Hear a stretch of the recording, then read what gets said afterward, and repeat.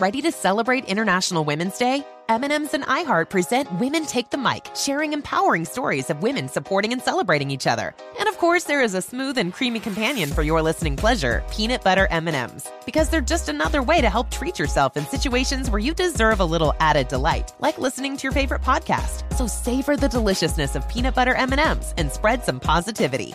From breaking glass ceilings to dominating in sports and entertainment, women truly are unstoppable.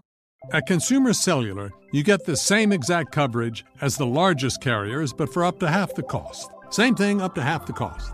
Up to half the cost for the same thing. 50% the money for 100% the same thing. I hope I'm making myself clear. Consumer Cellular. When freedom calls, we're here to answer. Call us at 1-888-FREEDOM. Half the cost savings based on cost of Consumer Cellular single-line 5GB data plan with unlimited talk and text compared to lowest cost single-line postpaid unlimited talk, text, and data plan offered by T-Mobile and Verizon May 2023. Residents at Brightview Senior Living Communities enjoy enhanced possibilities, independence, and choice. Brightview Dulles Corner in Herndon and Brightview, Great Falls, offer vibrant senior independent living, assisted living, and memory care services through various daily programs and cultural events. Chef-prepared meals, safety and security, transportation, resort-style amenities, and high-quality care. Everything you need is here. Discover more at brightviewseniorliving.com. Equal housing opportunity.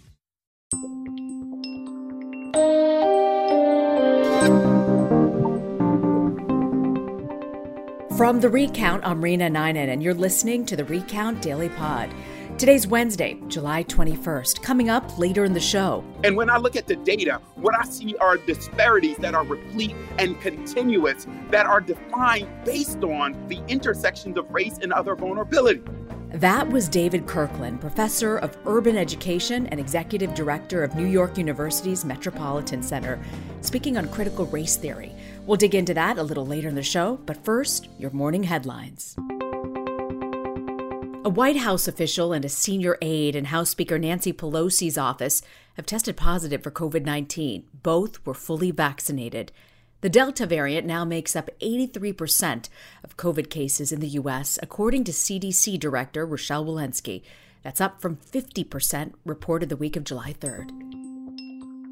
Tom Barrack, former President Trump's inaugural committee chair, was arrested yesterday on charges that he was acting as an unregistered agent working on behalf of the United Arab Emirates. Among the things prosecutors allege is that he inserted language praising UAE in a speech on energy that then-candidate Donald Trump made in May 2016. The UAE also provided him with talking points to use on TV appearances. After one of those appearances, Barrack allegedly sent an email to someone in the Emirates saying, quote, "I nailed it for the home team." New York reached a $1.1 billion settlement with three of the largest drug distributors, McKesson, Cardinal Health, and AmerisourceBergen, for their role in the opioid crisis.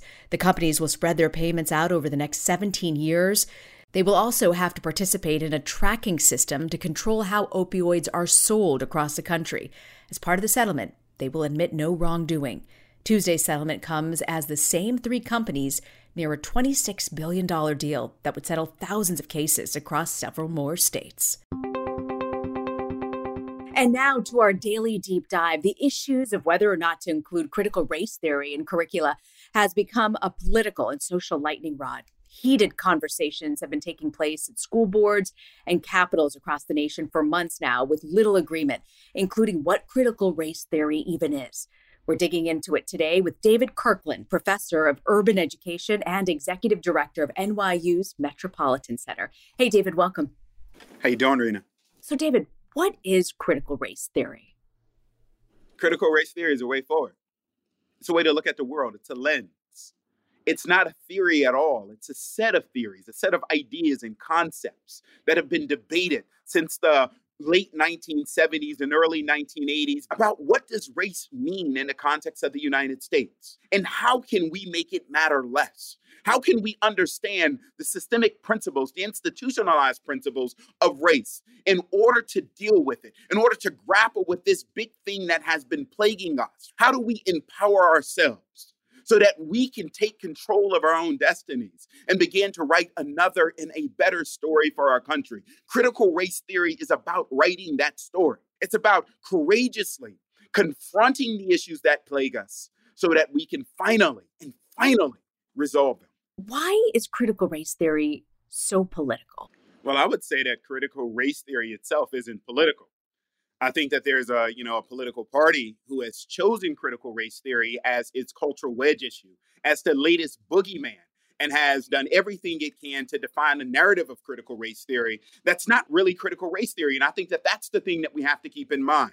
That critical race theory aspires for connectivity. Critical race theory is very much American. It's part of the American ethos. And that is the idea that we can examine ourselves in order to improve ourselves. And when I look at the proposed or passed legislation that has come out of these states, what I read is not critical race theory. They're talking about things like culturally responsive education, banning of it. They're talking about social and emotional learning. They're talking about anything that deals with race and racism and critical conversations about teaching race and racism within K-12 public schools. The thing that we know, for the most part, critical race theory is never taught in K-12 public schools. So this legislation is proposing to fix a problem that does not exist. The question that we have to imagine, right, is why does one party or has one party chosen this concept, critical race theory, which is a graduate level concept, in order to demonize, in order to make it into the latest political wedge issue?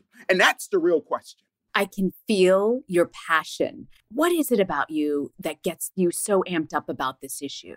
If we think about what critical race theory is, and I don't want to run away from critical race theory, because as a social scientist, as the executive director of NYU Metro Center, we provide solutions to schools across the country. And when I look at the data, what I see are disparities that are replete and continuous, that are defined based on the intersections of race and other vulnerabilities. And if we're going to tackle the problems that plague us in education, we need to be courageous enough to have conversations and have a commitment to tackling those problems. And I know this firsthand. I grew up in a brothel in Detroit, Michigan. My mother, unfortunately had to make ultimate sacrifices to raise her babies.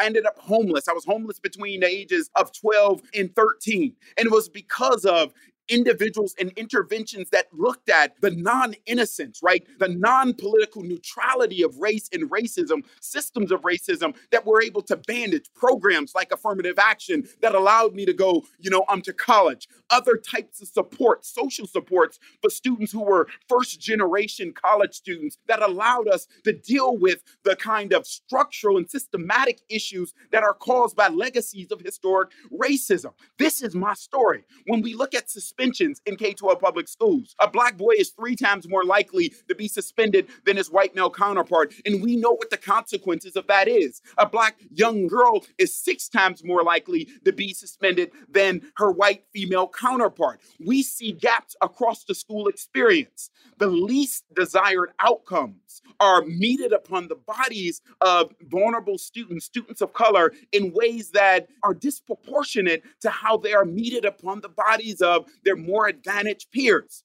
This is a race issue. And when we look across any other institution in the United States and within the globe, we see the same issues that can be explained by race. We see disparities by race articulated across every institution, from homelessness to food instability to incarceration to joblessness. You name it, race can explain every disparity that we see. And if we want to begin to close gaps, if we want to begin to create equity, which is a principle of fairness based on a recognition that people are different and come to their education and come to institutions with different needs, if we're going to resolve these issues, we need to take them seriously. And critical race theory takes it seriously.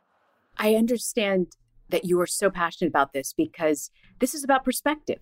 And it seems to me like if people had a different perspective, maybe your trajectory when you were younger might have been different. Maybe people might have looked at you differently. When you look at the other side of this, opponents who fear critical race theory feel that suddenly you're painting all white people as being the oppressor while classifying Black people as hopelessly oppressed victims.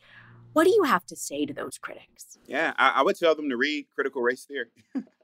Read the work of Derek Bell, read the work of Kimberly Crenshaw, read Patricia Hill Collins, read people who have been writing about critical race theory because critical race theory is not about individuals. It's about systems. To be sure, our babies in K-12 public schools are not broken, but too often the systems are, and we have not designed the logics or the systems that will best serve them and provide them with the best education that they can possibly have.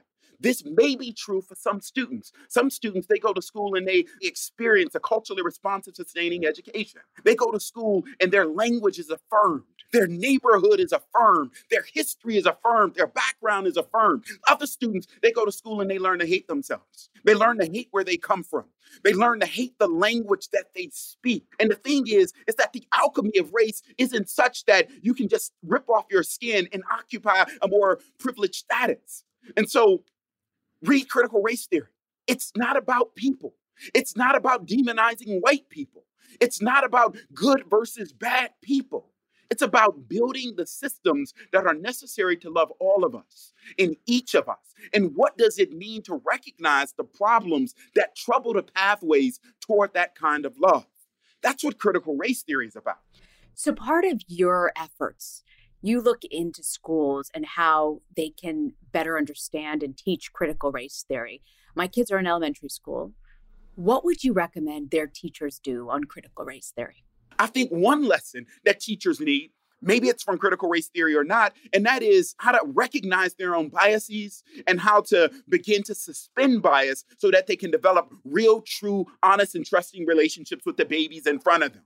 And I think that we all carry types of stereotypes about particular people. We have to understand what those stereotypes are. Chimamanda Adichie says that it's not that stereotypes are inaccurate, it's that they are incomplete. How do we get the complete story for our babies? And then the main thing our teachers need to do is really learn how to teach the babies in front of them.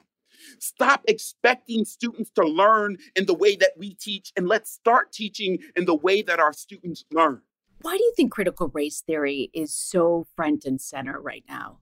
Honestly, there is this kind of COVID hangover that's happening right now. If we think about last summer, when Derek Chauvin dug his knee into George Floyd's neck, right? That 9-minute unholy prayer on the altar of a man's neck that committed him to death. If we think about what happened, the outrage, and why the outrage, there had been other public atrocities. There was Eric Garner. There was Trayvon Martin. There was Michael Brown, Philando Castile, Alton Sterling. The list goes on. But for some reason, George Floyd awakened the nation because we were all anxious.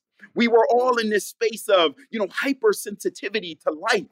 And I think with the vaccination and with things cooling down in terms of the death ticker and its expanded rate, I think that some of those sensitivities are lower, which means commitment to equity and justice, racial justice. To an extent, it is worn off. And we've seen this in the past. We saw it post-Civil War when we had this period of Reconstruction followed by the Ku Klux Klan and Jim Crow. We've seen it in the aftermath of Brown versus Board of Education and the Civil Rights Movement, where we get the Civil Rights Movement in one sentence, and in the next sentence, we get the religious left and all of the things that came counter to kind of racial justice. We've seen this story before. The hangover almost always happens after the reckoning. And the hangover is about the idea that within systems in our country, within systems within our nation, we have to have a conversation about race and racism. And that conversation is uncomfortable, and people do not want to have uncomfortable conversations, especially if we belong to and if we enjoy systems that privilege us. If the system feels like it works for me, why do I have to worry about others? And it's that indifference and that pledge toward indifference, that I believe has important progressive movement toward racial equity and racial reckoning. We'll be back with David Kirkland on the Recount Daily Pod. The national sales event is on at your Toyota dealer, making now the perfect time to get a great deal on a dependable new SUV, like an adventure-ready RAV4. Available with all-wheel drive, your new RAV4 is built for performance on any terrain, from the road to the trails, and with plenty of passenger and cargo space, plus available tech like wireless charging, you and your entire crew can stay connected. Or check out a stylish and comfortable Highlander with 3 spacious rows of seating for up to 8 passengers. And with available features like the panoramic moon roof, you can sit back and enjoy the wide open views with your whole family. Plus, both RAV4s and Highlanders are available in hybrid models. So no matter your style, you can drive efficiently and save on gas. So visit your local Toyota dealer and check out amazing national sales event deals on RAVs, Highlanders, and more when you visit buyatoyota.com. Toyota, let's go places. Hi, I'm Cindy Crawford, and I'm the founder of Meaningful Beauty. When Dr. Sabah and I decided to do a skincare line together, he said to me, we are going to give women meaningful beauty. And I said, that's exactly right. We want to give women meaningful beauty, which means each and every product is meaningful. It has a reason to exist. It's efficacious. You're going to get results. And then you just go out and live your life. Meaningful Beauty. Confidence is beautiful. Learn more at meaningfulbeauty.com. Residents at Brightview Senior Living Communities enjoy enhanced possibilities, independence, and choice. Brightview Dulles Corner in Herndon and Brightview, Great Falls, offer vibrant senior independent living, assisted living, and memory care services through various daily programs and cultural events. Chef-prepared meals, safety and security, transportation, resort-style amenities, and high-quality care. Everything you need is here. Discover more at brightviewseniorliving.com. Equal housing opportunity. Welcome back to the Recount Daily podcast from The Recount and iHeartRadio. We're here with David Kirkland, professor of urban education and executive director of NYU's Metropolitan Center. Idaho Governor Brad Little was among the first to sign a bill restricting the use of critical race theory in the schools. Since then, you've got governors in Oklahoma, Texas, Tennessee, and other Republican-led states doing the same. How do you win over these largely white Republicans who oppose what you're doing? Yeah, you're not going to win them over. But fortunately for us, we don't have to. You know, I would love for every American to believe in the promises of our country. Life, liberty, and the pursuit of happiness. The idea of equality, that we are all created equal. I would love for us to authentically, legitimately believe in it. But that's not the case. Equity and equality for the privileged will feel like oppression because it requires that they give up things, especially if those privileges come, at the expense of other individuals within the social contract. And that's what we have. We have a tension of interest, right? Some people who have enjoyed tremendous privilege at the expense of others do not see equality as an interest of theirs. And it's not. Because they can't enjoy the extravagance of taking advantage of everything that they get to take advantage of. It means that you have to create room for other people. The equation here is, what if you owned a pie? And all of a sudden, you have to share the pie with other people because other people are hungry too. Before, you didn't have to share the pie. You just collected more pie for yourself. You just collected more, and you felt good because you felt like you earned it, right? This myth of meritocracy. And now somebody tells you that everybody can have pie. You're not going to not have pie, but you can't have as much pie as you currently enjoy. Let's share the pie. But we can actually make more pie and make the pie bigger. I think that's what we're arguing. Keep the pie you have. Let's make the pie bigger. And I think that idea, the fundamental idea that we have a society that's based on a set of principles that require that we share the pie, equal representation, equal right to vote. That all of these things are uncomfortable to a lot of people, and that discomfort has caused the tension that you see. Remember, the legislation that's being passed around critical race theory, which isn't critical race theory legislation, right? The legislation that's being passed corresponds with legislation that's being passed to limit or eliminate the right to vote for particular individuals within society. So as you look at this, David, when you stand back and you look at race in America, where do you see America headed in the next few years? Are you optimistic? What change needs to happen that'll make a difference? I'm extraordinarily optimistic. I'm extraordinarily optimistic because now we have to have the conversation. I want to thank my right-wing friends for putting critical race theory within the American lexicon, because before only graduate students and law students, talked about critical race theory. Now everyone has to talk about critical race theory, and you have to do the work to understand what it is. And once you do the work to understand what it is, critical race theory, which is not about ideology, it's about evidence, you have to stare at the evidence. And once you stare at that evidence will make you uncomfortable. We believe that we are exceptional as Americans, but the evidence suggests otherwise. But we can aspire to our highest ideals. And once we look at that data, it's going to give us the map to aspire to our highest ideals. The other thing is, I've looked at the maps. I looked at the demographic shift. Now, the majority of students within U.S. public schools are non-white. By 2042, the country will be majority non-white. That's promising for what this country imagines itself as. It's extremely promising. Not only that, when I look at the political map, we have more people who are identified as progressive than conservative. And we have even more people in the middle who haven't made up their minds. We have an opportunity right here. We have an opportunity right now to pledge our commitment to racial progress, pledge our commitment to going forward. And as much as history tells us that a step forward is always accompanied by a step back, much of history has been about 2 steps forward and only 1 step back. Still progress. And progress is possible. And I believe deeply that the best way to predict the future is to invent it. And I believe that we can do that together. David Kirkland, professor of urban education and executive director of NYU's Metropolitan Center. Thank you for joining us, David. Thank you so much, Rena. Today, the Senate will hold a procedural vote on the $1.2 trillion bipartisan infrastructure bill. The vote would put an end to debate on the bill, avoiding the possibility of a filibuster. Although the two sides already agree on a general framework for the bill, key provisions are still being negotiated, including how to pay for it. Senate Majority Leader Chuck Schumer assured legislators that today's vote isn't a, quote, fish or cut bait moment, but added that the Senate needed to start the process in order to get the legislation through before the August recess. Analysts are saying the vote is likely to fail, leaving Schumer with limited options to get President Biden's signature bill across the finish line. Members of the largest nurses union in the country will hold a national day of action today. Demonstrations will be taking place outside and inside hospitals across the country.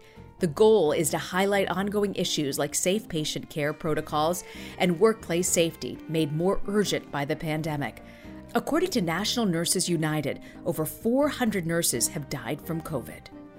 While the opening ceremony of the Tokyo Olympics doesn't happen until Friday, there are 2 games being played tonight, women's soccer and women's softball. This as the chief of the organizing committee said Tuesday that he would not rule out an 11th hour cancellation as more athletes test positive for the coronavirus. This year's games, which were postponed last year, will be held without spectators. I'll see you back tomorrow. Thanks for joining us. Have a great day. This is the Recount Daily Pod, a podcast from Recount and iHeartRadio. Our thanks to David Kirkland for being on the show. If you like this episode, we hope you'll subscribe to the Recount Daily Pod and leave us a rating on the Apple Podcast app. I'm your host, Rena Ninan. Does money stress you out? Let Facet flip your financial chaos into clarity. Finding Facet immediately put us at ease. Facet's innovative approach to financial planning ensures your money works as hard as you do, enabling members to experience the joys of having your finances in order. And that makes us Facet for life now, I guess. Visit Facet.com, FACET.com to learn more. This ad is sponsored by Facet. Facet Wealth is an SEC registered investment advisor. This is not an offer to buy or sell securities, nor is it investment, legal, or tax advice. These testimonials are from current Facet members who are not compensated. All opinions are their own and not a guarantee of a similar outcome. Residents at Brightview Senior Living Communities enjoy enhanced possibilities, independence, and choice. Brightview Dulles Corner in Herndon and Brightview, Great Falls, offer vibrant senior independent living, assisted living, and memory care services through various daily programs and cultural events. Chef-prepared meals, safety and security, transportation, resort-style amenities, and high-quality care. Everything you need is here. Discover more at brightviewseniorliving.com. Equal housing opportunity. You can rent a car, a house, even that little black party dress. So why not rent the stuff you need for your home, too? The place to do it is Aaron's. Choose from thousands of new products from the brands you love, online or in store. Pick a payment plan that fits your budget and pay a little at a time until it's yours forever. But if life changes, you can return it anytime or even upgrade it with something new. Rent what you need. It's better at Aaron's. Approval not guaranteed. Restrictions apply. See store for details.